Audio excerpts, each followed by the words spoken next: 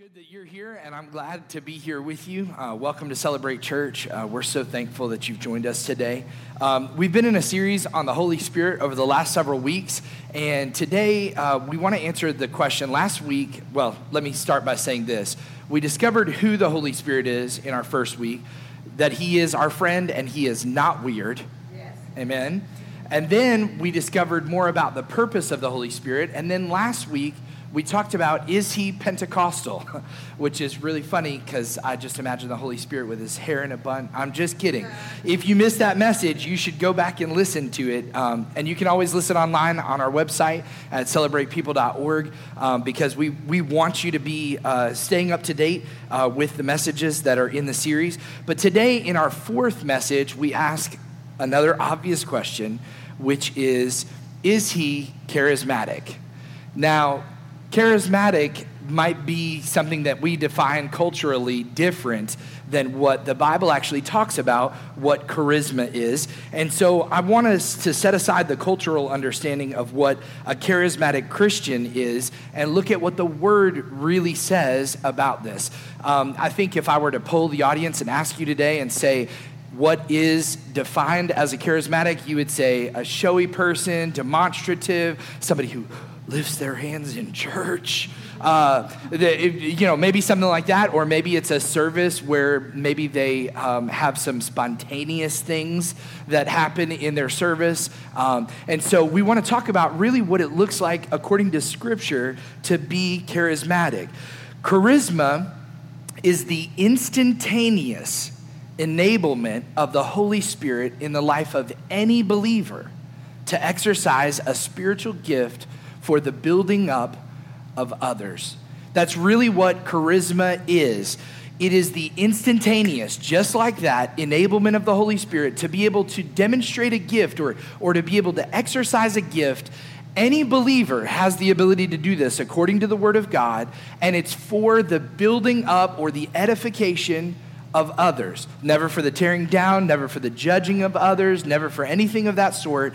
It is for the building up of the body of Christ and the enlargement or the increase of the body of Christ. Because when we see these spiritual gifts, and we'll talk about what those gifts are, they're listed in 1 Corinthians today. When we look at that list of gifts, we'll come to a better understanding of what really charismatic looks like or means, but also we should understand God's desire is, it has always been that none should perish, but that every single person would accept and be eternally saved and walk into his kingdom, be part of his family.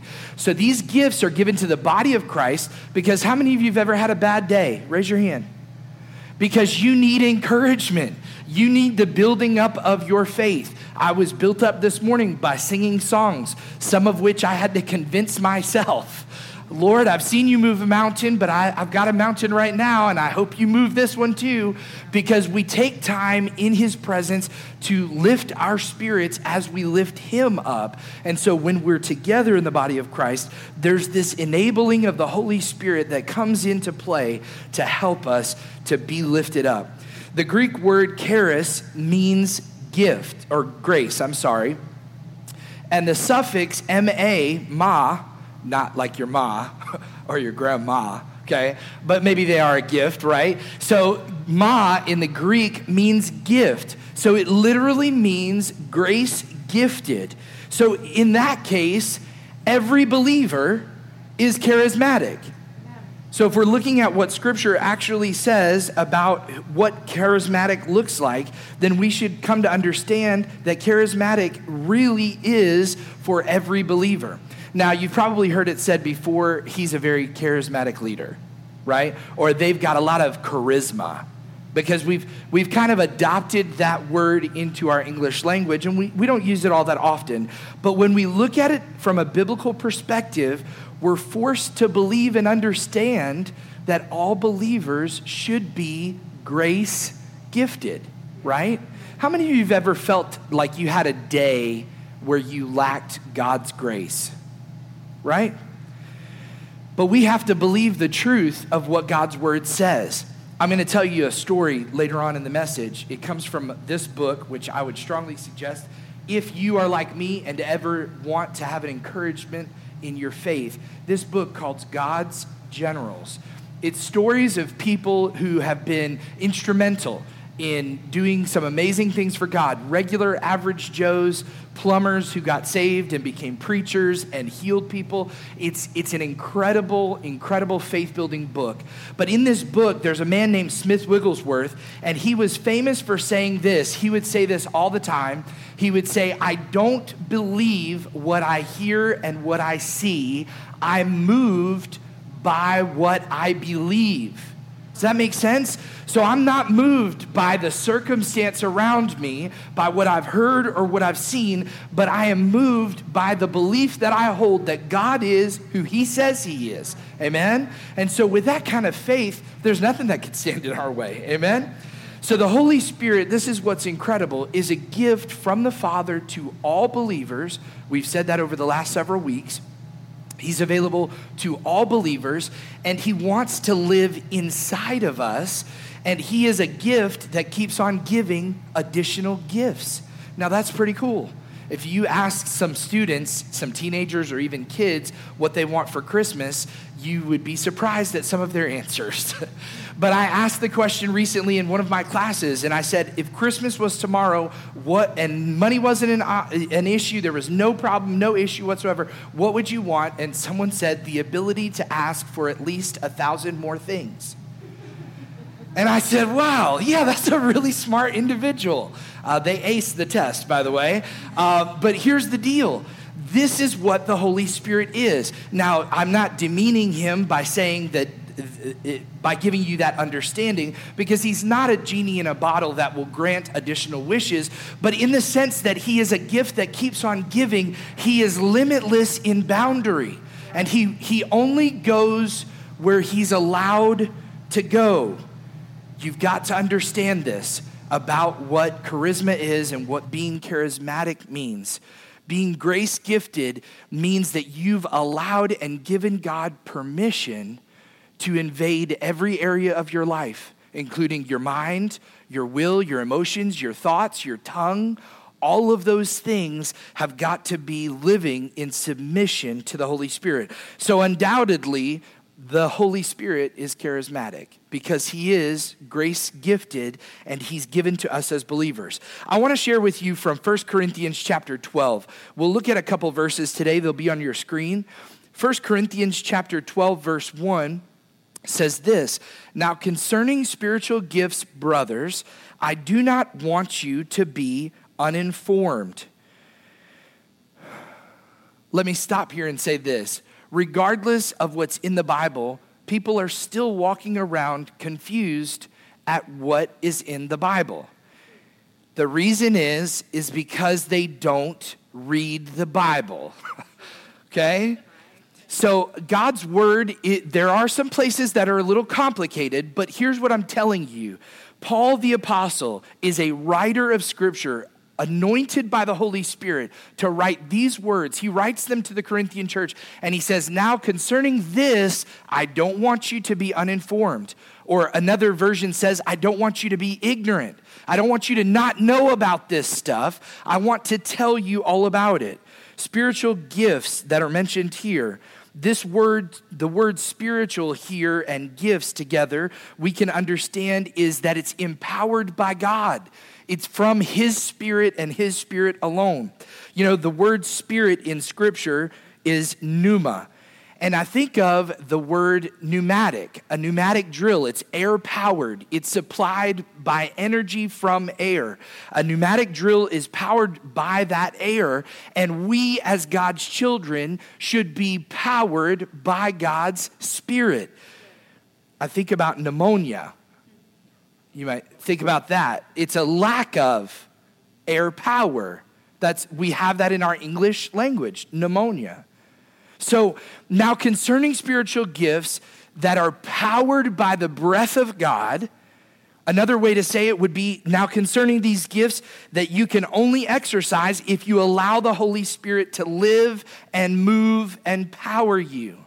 So Paul is writing to the Corinthian church, and he's stationed in another city. I don't know if you understand that about the Bible, but in the epistles or the letters in the New Testament, oftentimes they weren't in the city that they wrote to, because they weren't there. They had to send a message, okay? I want to help you understand this.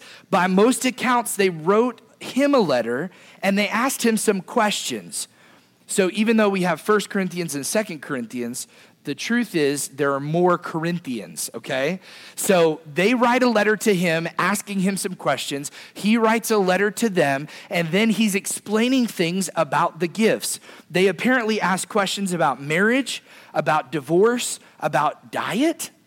There's stuff in the Bible about this, about celibacy, about idolatry, about personal freedoms. Like, hey, I saw so-and-so and they said they're a believer, but they were in the market buying meat that's offered to these other gods. What gives? What's up? So they're writing all these questions about worship, questions about spiritual gifts. They had all of these things as well as order in a church service. I'm thankful that our church does things decently and in order. He gives them a prescription of how to do church in 1 Corinthians. He says, listen, there's some chaos going on and there's stuff happening that people don't understand. Y'all have got to get this straight, okay? So he's straightening them out, and he says this concerning these spiritual gifts, and then he launches into this long discussion or description of what they are. So 1 Corinthians is the response to their questions, but let's always remember that it's the Spirit of God that breathed these answers into Paul to be able to write them down. It's God's enablement that allowed Paul to be a writer who is now considered in the Bible as an author, even though we believe God to be the one sole true author. So 1 Corinthians chapter 12, we're going to read verses 7 through 11. It says this, to each is given the manifestation, or another word there would be demonstration, of the Spirit for the common good. Everybody say common. Good. For the common good, so for everyone. Verse 8, it says this, for to one is given through the Spirit the utterance of wisdom, or what we would call the word of wisdom. To another, the utterance of knowledge, or the word of knowledge, according to the same Spirit.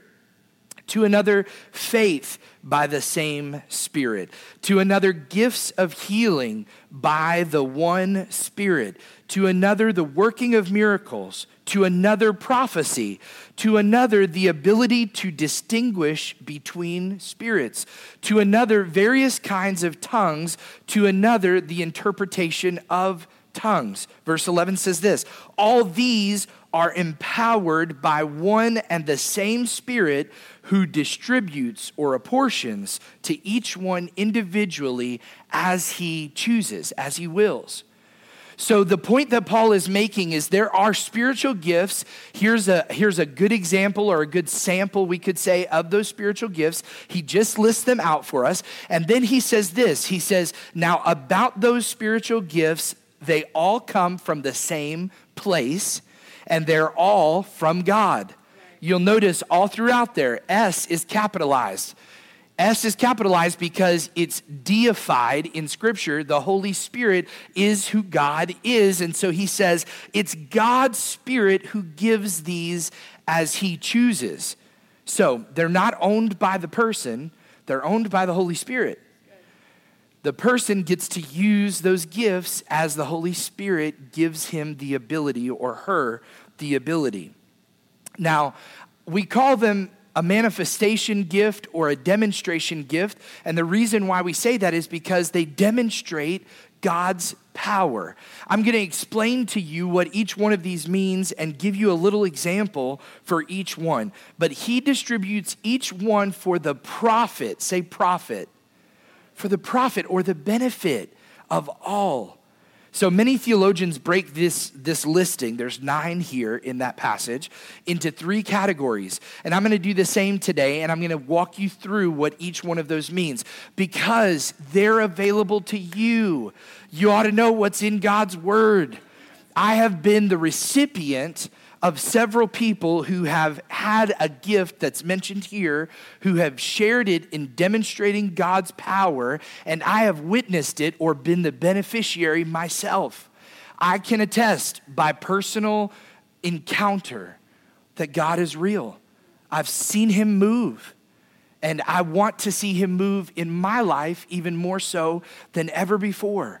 I want to see him move in our church more than ever before. Some of the crazy, wild stuff from the 80s and 90s had a little bit of good and a lot of bit of weird.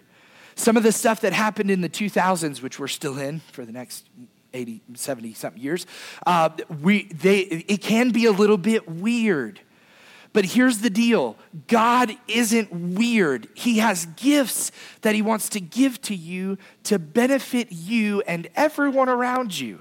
So let's look at what those gifts are. Some of you in this room may already have one of these gifts. I believe that we can seek these gifts and ask the Holy Spirit for help in order to have these gifts, but I want to explain what they are. The first category of gifts would be the discerning gifts. Now, the word of knowledge, the word of wisdom, and the discerning of spirits, all three of those are in this same category. The word of knowledge would be this. I want you to hear me very clearly. The word of knowledge would be knowing something specific without having learned it naturally. God's Spirit dropped something into Mandy's heart and into her mind, something that she does not know, did not know before she had that thought from God. And then she's able to share that with me, and that helps me understand God is using someone to direct me and to help me. I've had this happen. I had it happen when I was in college. I had someone who I'd never met and never seen since a day in my life. I was going through something very difficult at the time. And I remember this person coming at the end of the service during worship, coming like a beeline straight over to where I was and said, I want to tell you that God just spoke to me. And he said, fill in the blanks. He told me this stuff. And I'm standing there and I'm listening to this person and I couldn't help but tremble.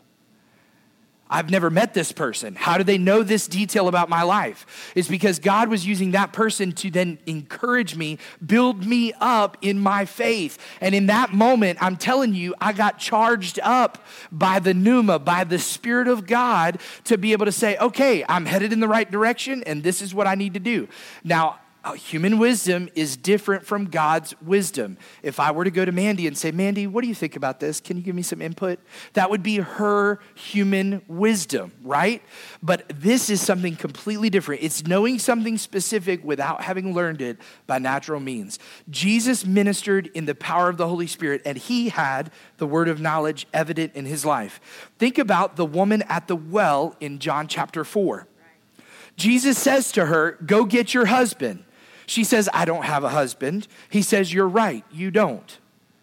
He wasn't a scam artist. He wasn't fishing for details. He was telling her what he knew. He said, you've had 5 and the one you're with now is not your husband. So yeah, you better go get him. So she says, well, I perceive you are a prophet.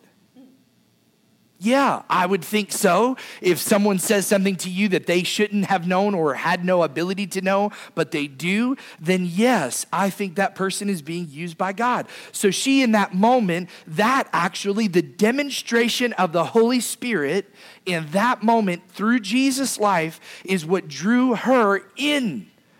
It's what truly saved her. It's what helped seal the deal in her life. In fact, if you read John chapter 4, it's really incredible that she runs back and she doesn't just get the man that she's living with. She gets people from the town, and Samaria has some details we'll talk about some other time, but it's incredible to know that the Samaritan city that she was in come running down, and many were saved that day because of Jesus using the Holy Spirit's power in the word of knowledge to be able to tell her a detail about her life. People may say, well, he was Jesus, he's God. He was still having to submit himself to God the Father and the Holy Spirit. The truth is, he was a man and he was fully dependent on the Spirit's work.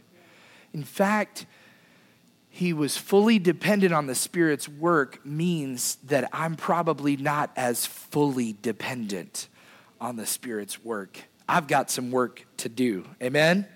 No, don't say amen, my wife in the front row. We all have some work to do. So he goes out of the wilderness, Jesus out of the wilderness in the power of the Spirit. He's baptized by John, and the Holy Spirit descends upon him and remains, it says. He then casts out demons by the power of the Spirit of God. This is not for the tearing down or issuing of judgment. I already said that a moment ago. But when we have the word of knowledge, it is to say God's word directly to that person and to leave it at that. If we start intermingling all the stuff that we think they should do or whatever it is, then that becomes less valid, if you want to put it like that. And then God's Spirit isn't able to tug at that person's heart. I'm thankful for the person in college that reached out to me and came and said that. And that's all they did. They said those words and they said, "That's all I know, he told me." And they turned and walked away. And I thought, okay, yeah, I'm going to go in this direction. That's a powerful thing because it's the demonstration of the Holy Spirit. Remember, this gift is for the profit of all, and someone's got to have it. If you, as we go through this list today, realize and say, "You know what, Pastor, I don't think I have any of these spiritual gifts," then maybe you should pray for that gift. In fact, Paul says you should desire spiritual gifts. I desire all of these. I don't know that the Holy Spirit will give all of them to me. And there might be momentary things where I have a word of knowledge. Keep using Mandy. I have a word of knowledge for Mandy, but I don't have that gift as a permanent fixture in my life. It might be that the Holy Spirit I allowed the Holy Spirit to use me in that moment, but then after that, the Holy Spirit's using somebody else. So I've got to think about it in terms like this. The next one is the word of wisdom. I encourage you to write down those references, take notes, and go back and look at them. The word of wisdom would be a divine answer or solution for a particular event. Knowledge is information, right? And wisdom is how to apply that knowledge. We all need more wisdom. Say yes. We all need more wisdom. In John chapter 9, a man is born blind and he receives his sight. Verse 10 says this, "Therefore they said to him, 'How were your eyes opened?' He answered and said, 'A man called Jesus made clay, anointed my eyes, and said to me, go to the pool of Siloam and wash. So I went and washed, and I received my sight.'" It's a quick little testimony. Hey, you asked me how this happened. He spit on the dirt. He made some stuff. He put it up here. He told me to wash it off, and now I can see. That's all I know. So the Pharisees show up, though, to start investigating because they're trying to find a chink in Jesus' armor, a way to indict him. The story continues in verse 30 of chapter 9, and it says this, "The man answered and said to them, 'Why? This is a marvelous thing that you do not know where he is from, yet he has opened my eyes. Now we know that God does not hear sinners, but if anyone is a worshiper of God and does his will, he hears him.'" Verse 32, "Since the world began, it has been unheard of that anyone opened the eyes of one who was born blind. If this man were not from God, he could do nothing." This is a perfect example of what the word of wisdom is. He's sharing it. It's for the benefit of those who are hearing. He's saying, he showed up, he healed me, and this is how it happened. And he says, and this is the proof. So here's the knowledge and here's how to apply it. If this man were not from God, he could do nothing. So they are to walk out of there saying, yes, he is from God, because they've heard this man speak only truly by the Spirit of God. The third is the discerning of spirits. Now, this is where we get into deep water. The discerning of spirits. This means to be made aware of the presence of a demonic spirit. In Acts chapter 16, there's a place in Scripture that a demon-possessed girl who's also a fortune teller, the story is that she's also a witch. There are many different things that are going on with her life. Verse 16 of chapter 16 says this, "Now it happened as they went to prayer that a certain slave girl possessed with a spirit of divination met us, who brought her masters much profit by fortune telling. This girl followed Paul and us and cried out, saying, "These men are the servants of the Most High God who proclaim to us the way of salvation." And this she did for many days, but Paul was annoyed. Pastors can get annoyed. Paul got annoyed, okay? I see it proof in Scripture. But Paul got annoyed, greatly annoyed, it says, and he turned and he said to the Spirit, "I command you in the name of Jesus to come out of her." And he came out that very hour. This is Paul discerning that the spirit who's in this woman is not of God and should not be there. But you say, wait a second, Pastor. She's saying these men are the servants of the Most High God who proclaim to us the way of salvation, but she had not given full control of her life to God, or else Paul would not have saw the need to do this. So she is walking around and she had made her masters much money, much profit, the Bible says. And now, guess what's going to happen? She's not going to make them a dime. If that spirit that enabled her previously, listen to me. There's a spiritual world out there. It's existing. It's around us. It's influencing people for bad and for good. I don't mean to be spooky around Halloween season, but this stuff is not just stuff 1,000 years, 2,000 years ago in the Word of God. This is real spiritual life and influence that we can get right now in this moment. Paul sees this woman who he knows to have a spirit that is not of God, and he says to the spirit, "I command you to come out." He goes out, but guess what? Now she's lost her job. And if you continue to read that story in Acts 16, the whole city gets in an uproar because the guys who are making the money off of her now can't make money off of her. Just to be clear, though, when we say the discerning of spirits, this is not what people have termed the gift of discernment. In fact, I'm going to tell you something that might surprise you. The gift of discernment is nowhere found in Scripture. Oh, but Pastor, I've got the gift of discernment. You might be a discerning person, but Scripture never speaks of the gift of discernment. It's never mentioned anywhere. We're supposed to be discerning. We're supposed to train our senses so that we know what's the difference between good and evil, to discern good from bad. We're to be those people. But that gift of discernment that people often talk about is what I like to actually call the gift of criticism. All right, we'll go back in the shallow water.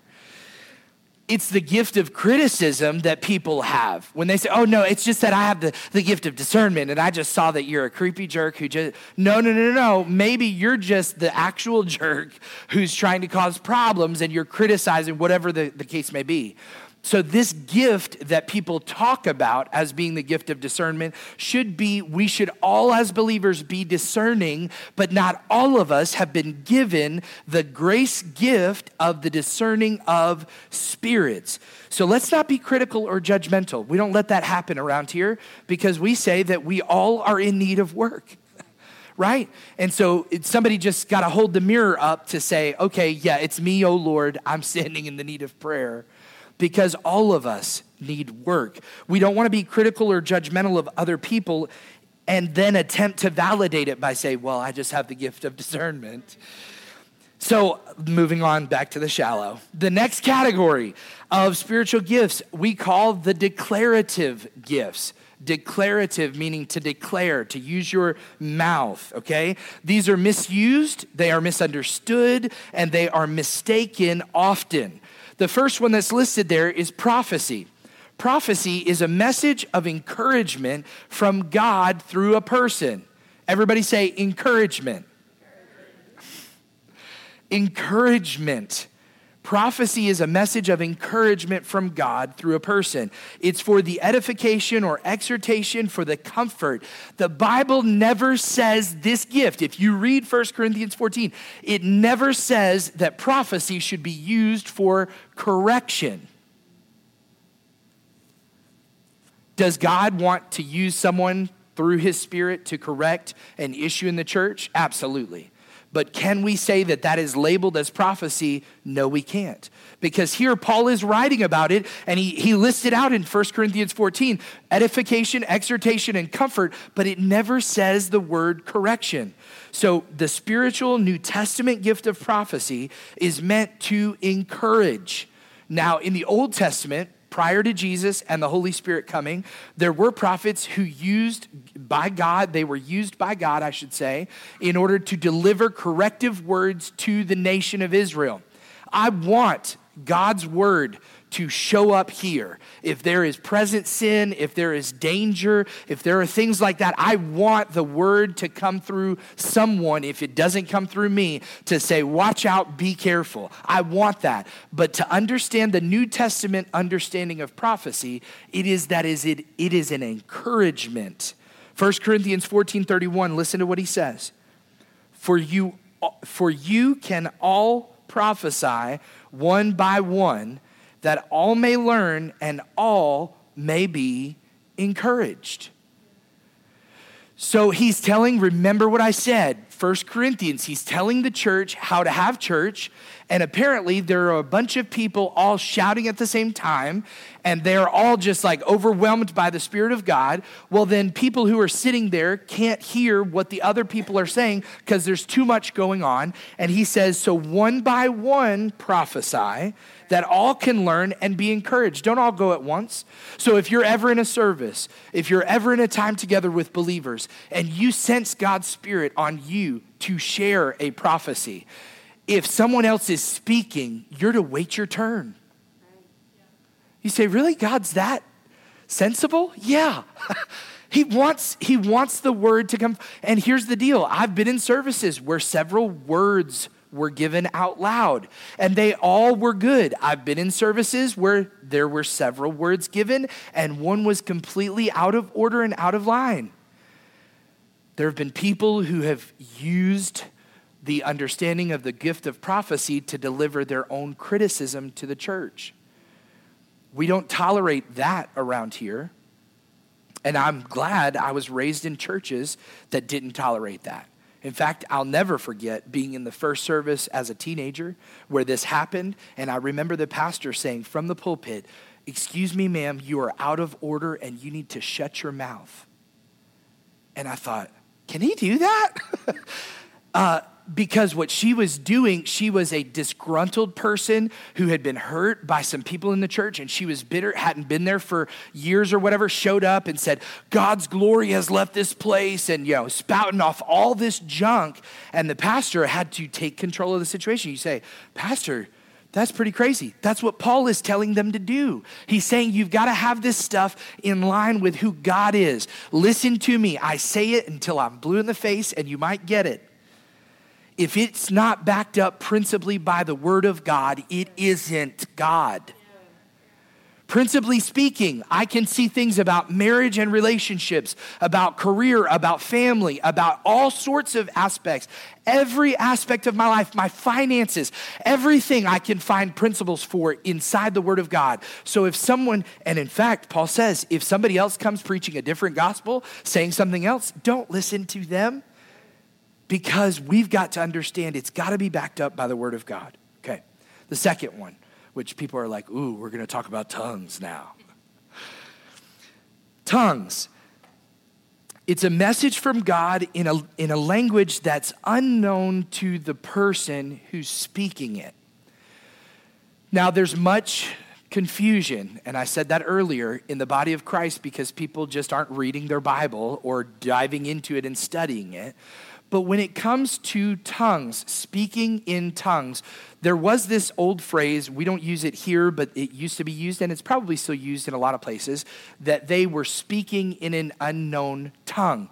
According to 1 Corinthians 14, when he starts to talk about this, the language would be unknown by the speaker who's yielded themselves to the Holy Spirit, but someone has got to understand what the Spirit of God is saying to the church. In fact, he says if this ever happens, I hope this doesn't offend you, but if you've never heard them, they sound like, he tied my bow tie, she bought a Honda, like that kind of stuff really fast or whatever. That's what they joke about. But if you ever hear somebody say that stuff out loud in a service, you are to wait. This is what Scripture tells us. We're to wait patiently for a moment until the interpretation comes for every hearer. And the first person that should have that interpretation by God's word and his commandment should be the individual who just spoke. If not, then another person yielded to the Holy Spirit will then give what we would call the interpretation, not the translation. We'll talk about that in just a second, but the interpretation of that unknown language. So this is talking about the demonstration of the Holy Spirit in a group of believers. This section of Scripture, you're getting a big education today, a healthy dose. This part of Scripture is not about you having a personal prayer language. This is about the public demonstration of what happens in the body of Christ. It is meant in a group of believers. So we believe that all of these gifts are still for today. I've said it and I'll say it again. The Holy Spirit, I can find no expiration date for him in Scripture. No point in Scripture does it say, and now the Holy Spirit left the earth. Because we talk about God being in the Garden of Eden, walking and talking with Adam and Eve. Sin broke that connection. God begins to use prophets, priests, and even kings in the Old Testament. And then Jesus shows up, a physical, visible representation of God being with us. In fact, his name is God with us. And then he says, but when I go, I'm going to be gone here in just a minute. But when I go, the Holy Spirit's going to come because I don't want you to be left as orphans. That's such a powerful thought. You might want God to leave you alone in a certain area of your life, but he doesn't want to leave you alone. He wants all of you. So we believe these gifts are for today. 1 Corinthians 14 gives some boundaries for this gift. We want the unbeliever and the uninformed to come to Christ and to grow in Christ. That's what our church is all about. We want those who are unsaved to find Christ, and we want those who are believers to develop their faith in Christ. Truly, that's the goal of our church. So we've got to understand God's directives or his instructions about these things. And we've always got to remember this. Now, there are some people who have had the experience that I've had. Some of you sitting here today may have Catholic background, Baptist background, all different variations. But I will say this, Scripture makes it clear that the Spirit of the Holy Spirit is subject to the person who is yielded to him. So we have got to remember the spirit of the prophet is subject to the prophet as well. So I don't just do stuff like a puppet like this without giving God control of me. So don't ever blame God for the weird stuff that somebody did that was out of line or emotional or crazy on a tangent. Don't ever put that on God's side because it's not him, it's that person's flesh. So we've got to understand the difference there. God does use our emotions, but we are to be led and moved by his Spirit and not by our emotions. During worship today, I lift my hands. I have a smile on my face most songs and most Sundays because I'm just thankful. I think it's my right to be thankful in the moment when we're joined together as believers. So I do engage my emotions. I don't look like a dead fish out here. I am engaged. I encourage you to be engaged as well because when they look down and they're leading us into God's presence, they want to see and experience that same feeling too. But I say that to say that I do engage my emotions when we're together. And I don't do that as a show. You could ask my wife. I belt out worship songs in the car.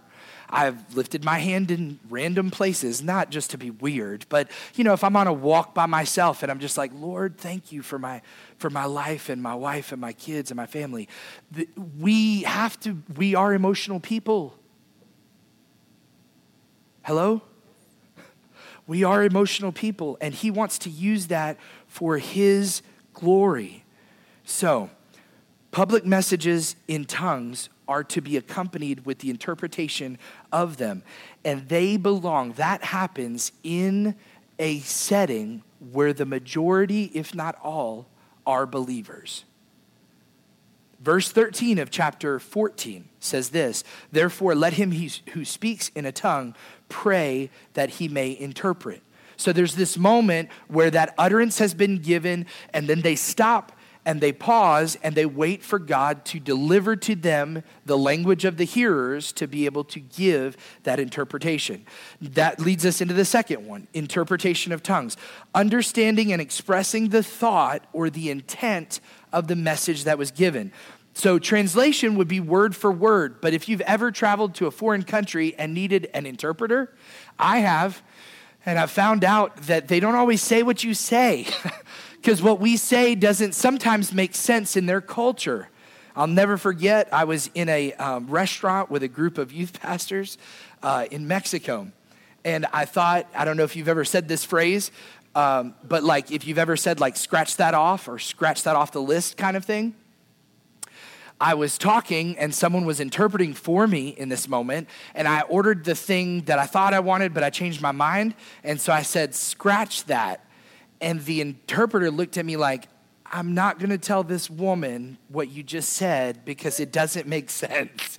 And I was like, oh, my bad. That's weird. Okay, let's try something else. Take that off the list. I had to change because I was being interpreted. Do you understand the point? So translation is word for word exactly, but we've got to understand when you're not a native speaker, you need someone to assist you to communicate the message. So when a message for believers is given in tongues, an interpretation of the message for those around is necessary. Verse 5 of 1 Corinthians 14 says this, Paul declares, and so does your pastor, I wish you all spoke with tongues, but even more that you prophesied.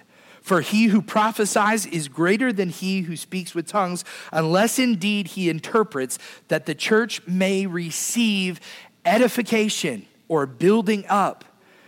So each one of us needs to come to grips with this. It's in the Bible. Paul said it himself by the Spirit of God. I wish that all of you spoke in tongues, but even more so, I wish all of you would prophesy, because I believe he was getting at the core value of this, which is I wish you would give control to the Holy Spirit in every aspect of your life. That's my heart's desire as well.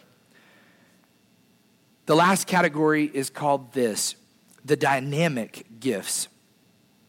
The word dynamic here that we use, it's used of the Holy Spirit, and the place we find it is Acts chapter 1, verse 8. It says this, but you shall receive power when the Holy Spirit has come upon you. And you'll be my witnesses to me in Jerusalem, in Judea, Samaria, and to the ends of the earth. That word, you shall receive power, is a Greek word that is the word dunamis. It's the word that we get the word dynamite from, okay? Not dynamite. Does anybody remember that? Okay. But dynamite comes from this word dunamis in the Greek. So it's that same word, and here if you read it in that understanding, verse 8 of chapter 1 in Acts says, but you shall receive dynamite power. Right. You'll receive explosive power when the Holy Spirit comes upon you. Amen. So these gifts are important. They are those that would be the burst of power that we're talking about. The first one is this, faith.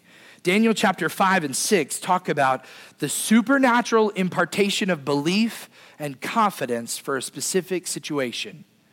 Daniel had the gift of faith, a spiritual gift that was given by God regardless of the circumstances.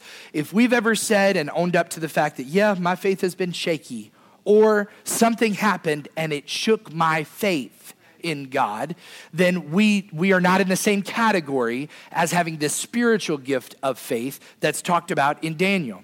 In fact, this is not the faith in Christ needed for salvation. This is situation, that's a tongue twister.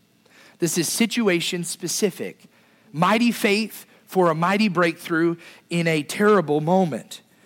Daniel chapter 6, verse 23 says this, "Now the king was exceedingly glad for him, and he commanded that they should take Daniel up out of the den." Do you remember the story? Out of the lion's den. So Daniel was taken up out of the den, and no injury whatsoever was found on him because he believed in his God. Let me tell you, the faith I need for just everyday life is not the same kind of faith that Daniel needed when faced with hungry lions in a den.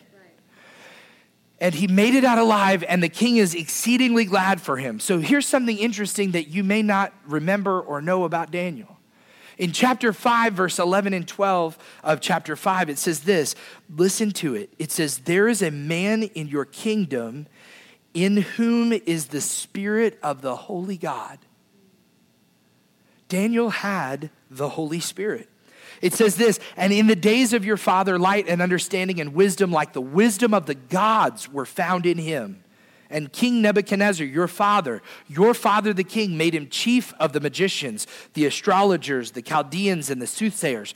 Verse 12, "Inasmuch as an excellent spirit, knowledge, understanding, interpreting of dreams, solving riddles, explaining enigmas were found in this Daniel, whom the king named Belshazzar.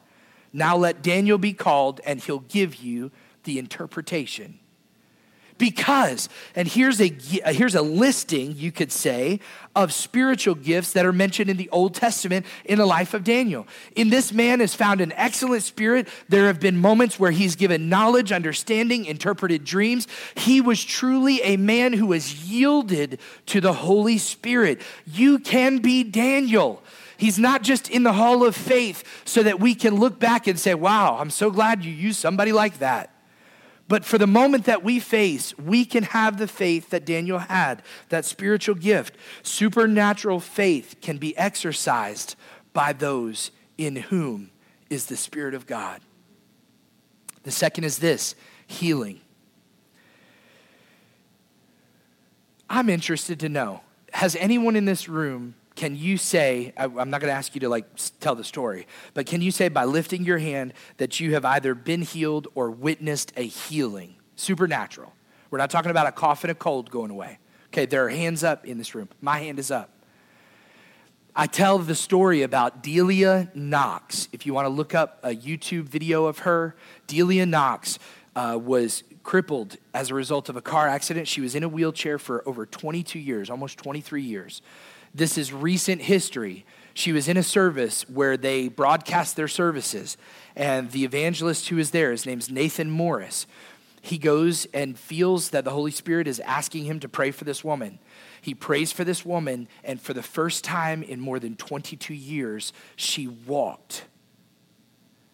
She then gets verified by a doctor, and they say, this is not the same woman who visited me 2 weeks ago and just had her checkup, because I've been doing PT with her for the last 15 years, 20 years, whatever, and now she is walking like a normal, able-bodied person. I'm telling you, church, God still wants to show off.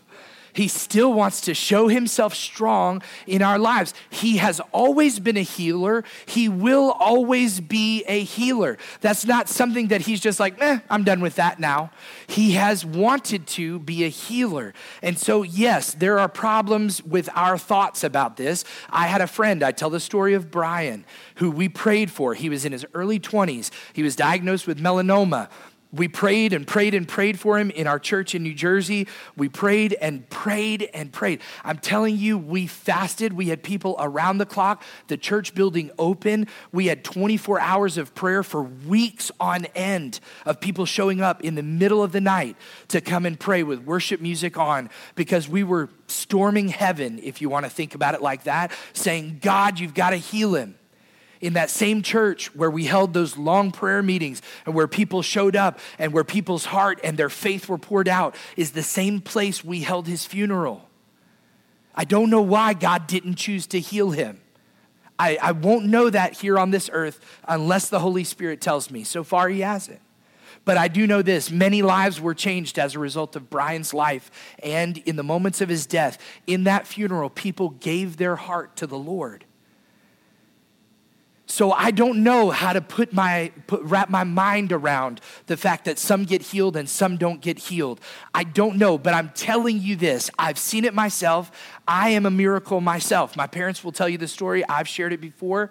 There were times when I was a kid that I was very sick and hospitalized, and God miraculously healed me from all sorts of ailments and issues. God did it. Healing is possible. This doesn't mean that you have the gift of healing or can be called a healer. But if you can pray for someone with faith, believing that God wants to heal them and trust him with the results, he may choose to heal that person. So we say at the end of our service, in just a moment, we'll have the worship team come. We'll have these 2 little stations of prayer, and we'll say, if you need prayer for anything, come receive prayer. If you've got a sore back, I believe God is better than muscle relaxers, right? If you've got a sick cat, God can heal that too. I pray for some pretty strange things in my Bible classes with my students. I open up in prayer every day and I tell them there's nothing too silly or too crazy to pray for when it comes to God. We can give those needs to him. So God wants to be present. And sometimes he shows himself in a very real way. In Mark chapter 6, there's a story about a healing that takes place. Many healings, actually, in Mark chapter 6, but there's an interesting part of chapter 6, and he says this. It says, now he, talking about Jesus, could not do any mighty work there, except he laid his hands on a few sick people and healed them. And he marveled because of their unbelief. Then he went about the villages in a circuit teaching. Healing does come to those who believe, just like salvation comes to those who believe, just like the Holy Spirit comes to those who believe. Smith Wigglesworth, which I mentioned earlier, his story can be found in this book, God's Generals. He was known to have said that, I'm not moved by what I see or hear, but I'm moved by what I believe. And that's what I hint at when I joke earlier about people not reading the Bible enough. Maybe we don't know what to believe, right? So we've got to be people of the word. You can look up stories of a woman named Heidi Baker. She's a missionary in Africa. Many miracles have taken place. They've been documented. Another, David Hogan in Mexico. There's a world-famous evangelist who God has used to heal today in our day and age. He has a strange name. It's a German name, Reinhard Bonnke. To this date, I looked up this stat this morning. To this date, more than 78 million people have made a decision of faith in Christ Jesus as a result of his ministry. 78 million people. I looked at the number like 4 times because I was like, I don't want to misquote this. 78,000, that sounds good. 78 million people have come into the kingdom of God as a result of his ministry. And one of the signs or the earmarks of the ministry is that people leave crutches and wheelchairs behind, that God miraculously heals them just like that. I'm going to share this last one, and as I do, I'm going to call the worship team to come and join me. This last one is miracles. What a miracle is it's divine intervention that alters the natural circumstance. So I'll give you the example. Elijah in the Old Testament, there was no rain, then there was rain. It was a miracle from heaven. When we talk about the prophets that were there worshiping another god, there was rain that came down and then fire from heaven came down to consume the sacrifice that was there. And it consumed the men who were there. Moses, there were too many of those miracles to list, but these things are legitimate acts that have happened. Peter's shadow healed the sick. The Bible says that they laid out the sick in the alleyways and the streets. And after Peter was filled with the Spirit of God, he walked down and his shadow simply crossed over where they were. And it says that they immediately began to spring up and jump up and be healed. It was possible then and it's possible now. Amen. Jesus turned water into wine. That That was his first miracle. Don't go home and pray over your faucet, okay? But I'm telling you this, Jesus can still do miracles, amen? He still does them today. It's a valid gift. Not everybody has it. These are given by the Holy Spirit to those he chooses. I've told this miracle of provision before, and I'll share it, and then we'll pray. But I'll never forget, my dad was out of a job. We were living in a trailer, a broke-down trailer in an orange grove in Florida. My brother and I, we were babysitting or dog-sitting dogs. We had adopted some. We had 13 dogs in pens on our little space of property. Really the only exciting thing about our lives. And I'll never forget, they got hard up for money. They lost all their options. Mom couldn't get a job. Dad just lost his. Those days were not the days where you could get thousands of dollars worth of unemployment. And so we just were whittling down the pantry. And I'll never forget, on a stormy, rainy night, a car pulling up to our house and backing up, popping open the trunk. And out of that trunk, this woman had knocked on the door and said the Holy Spirit told her where to come with these groceries. She did not own a dog, at least that's what she told us. And she had bought dozens of pounds of dog food because God even cared about my puppies in that moment.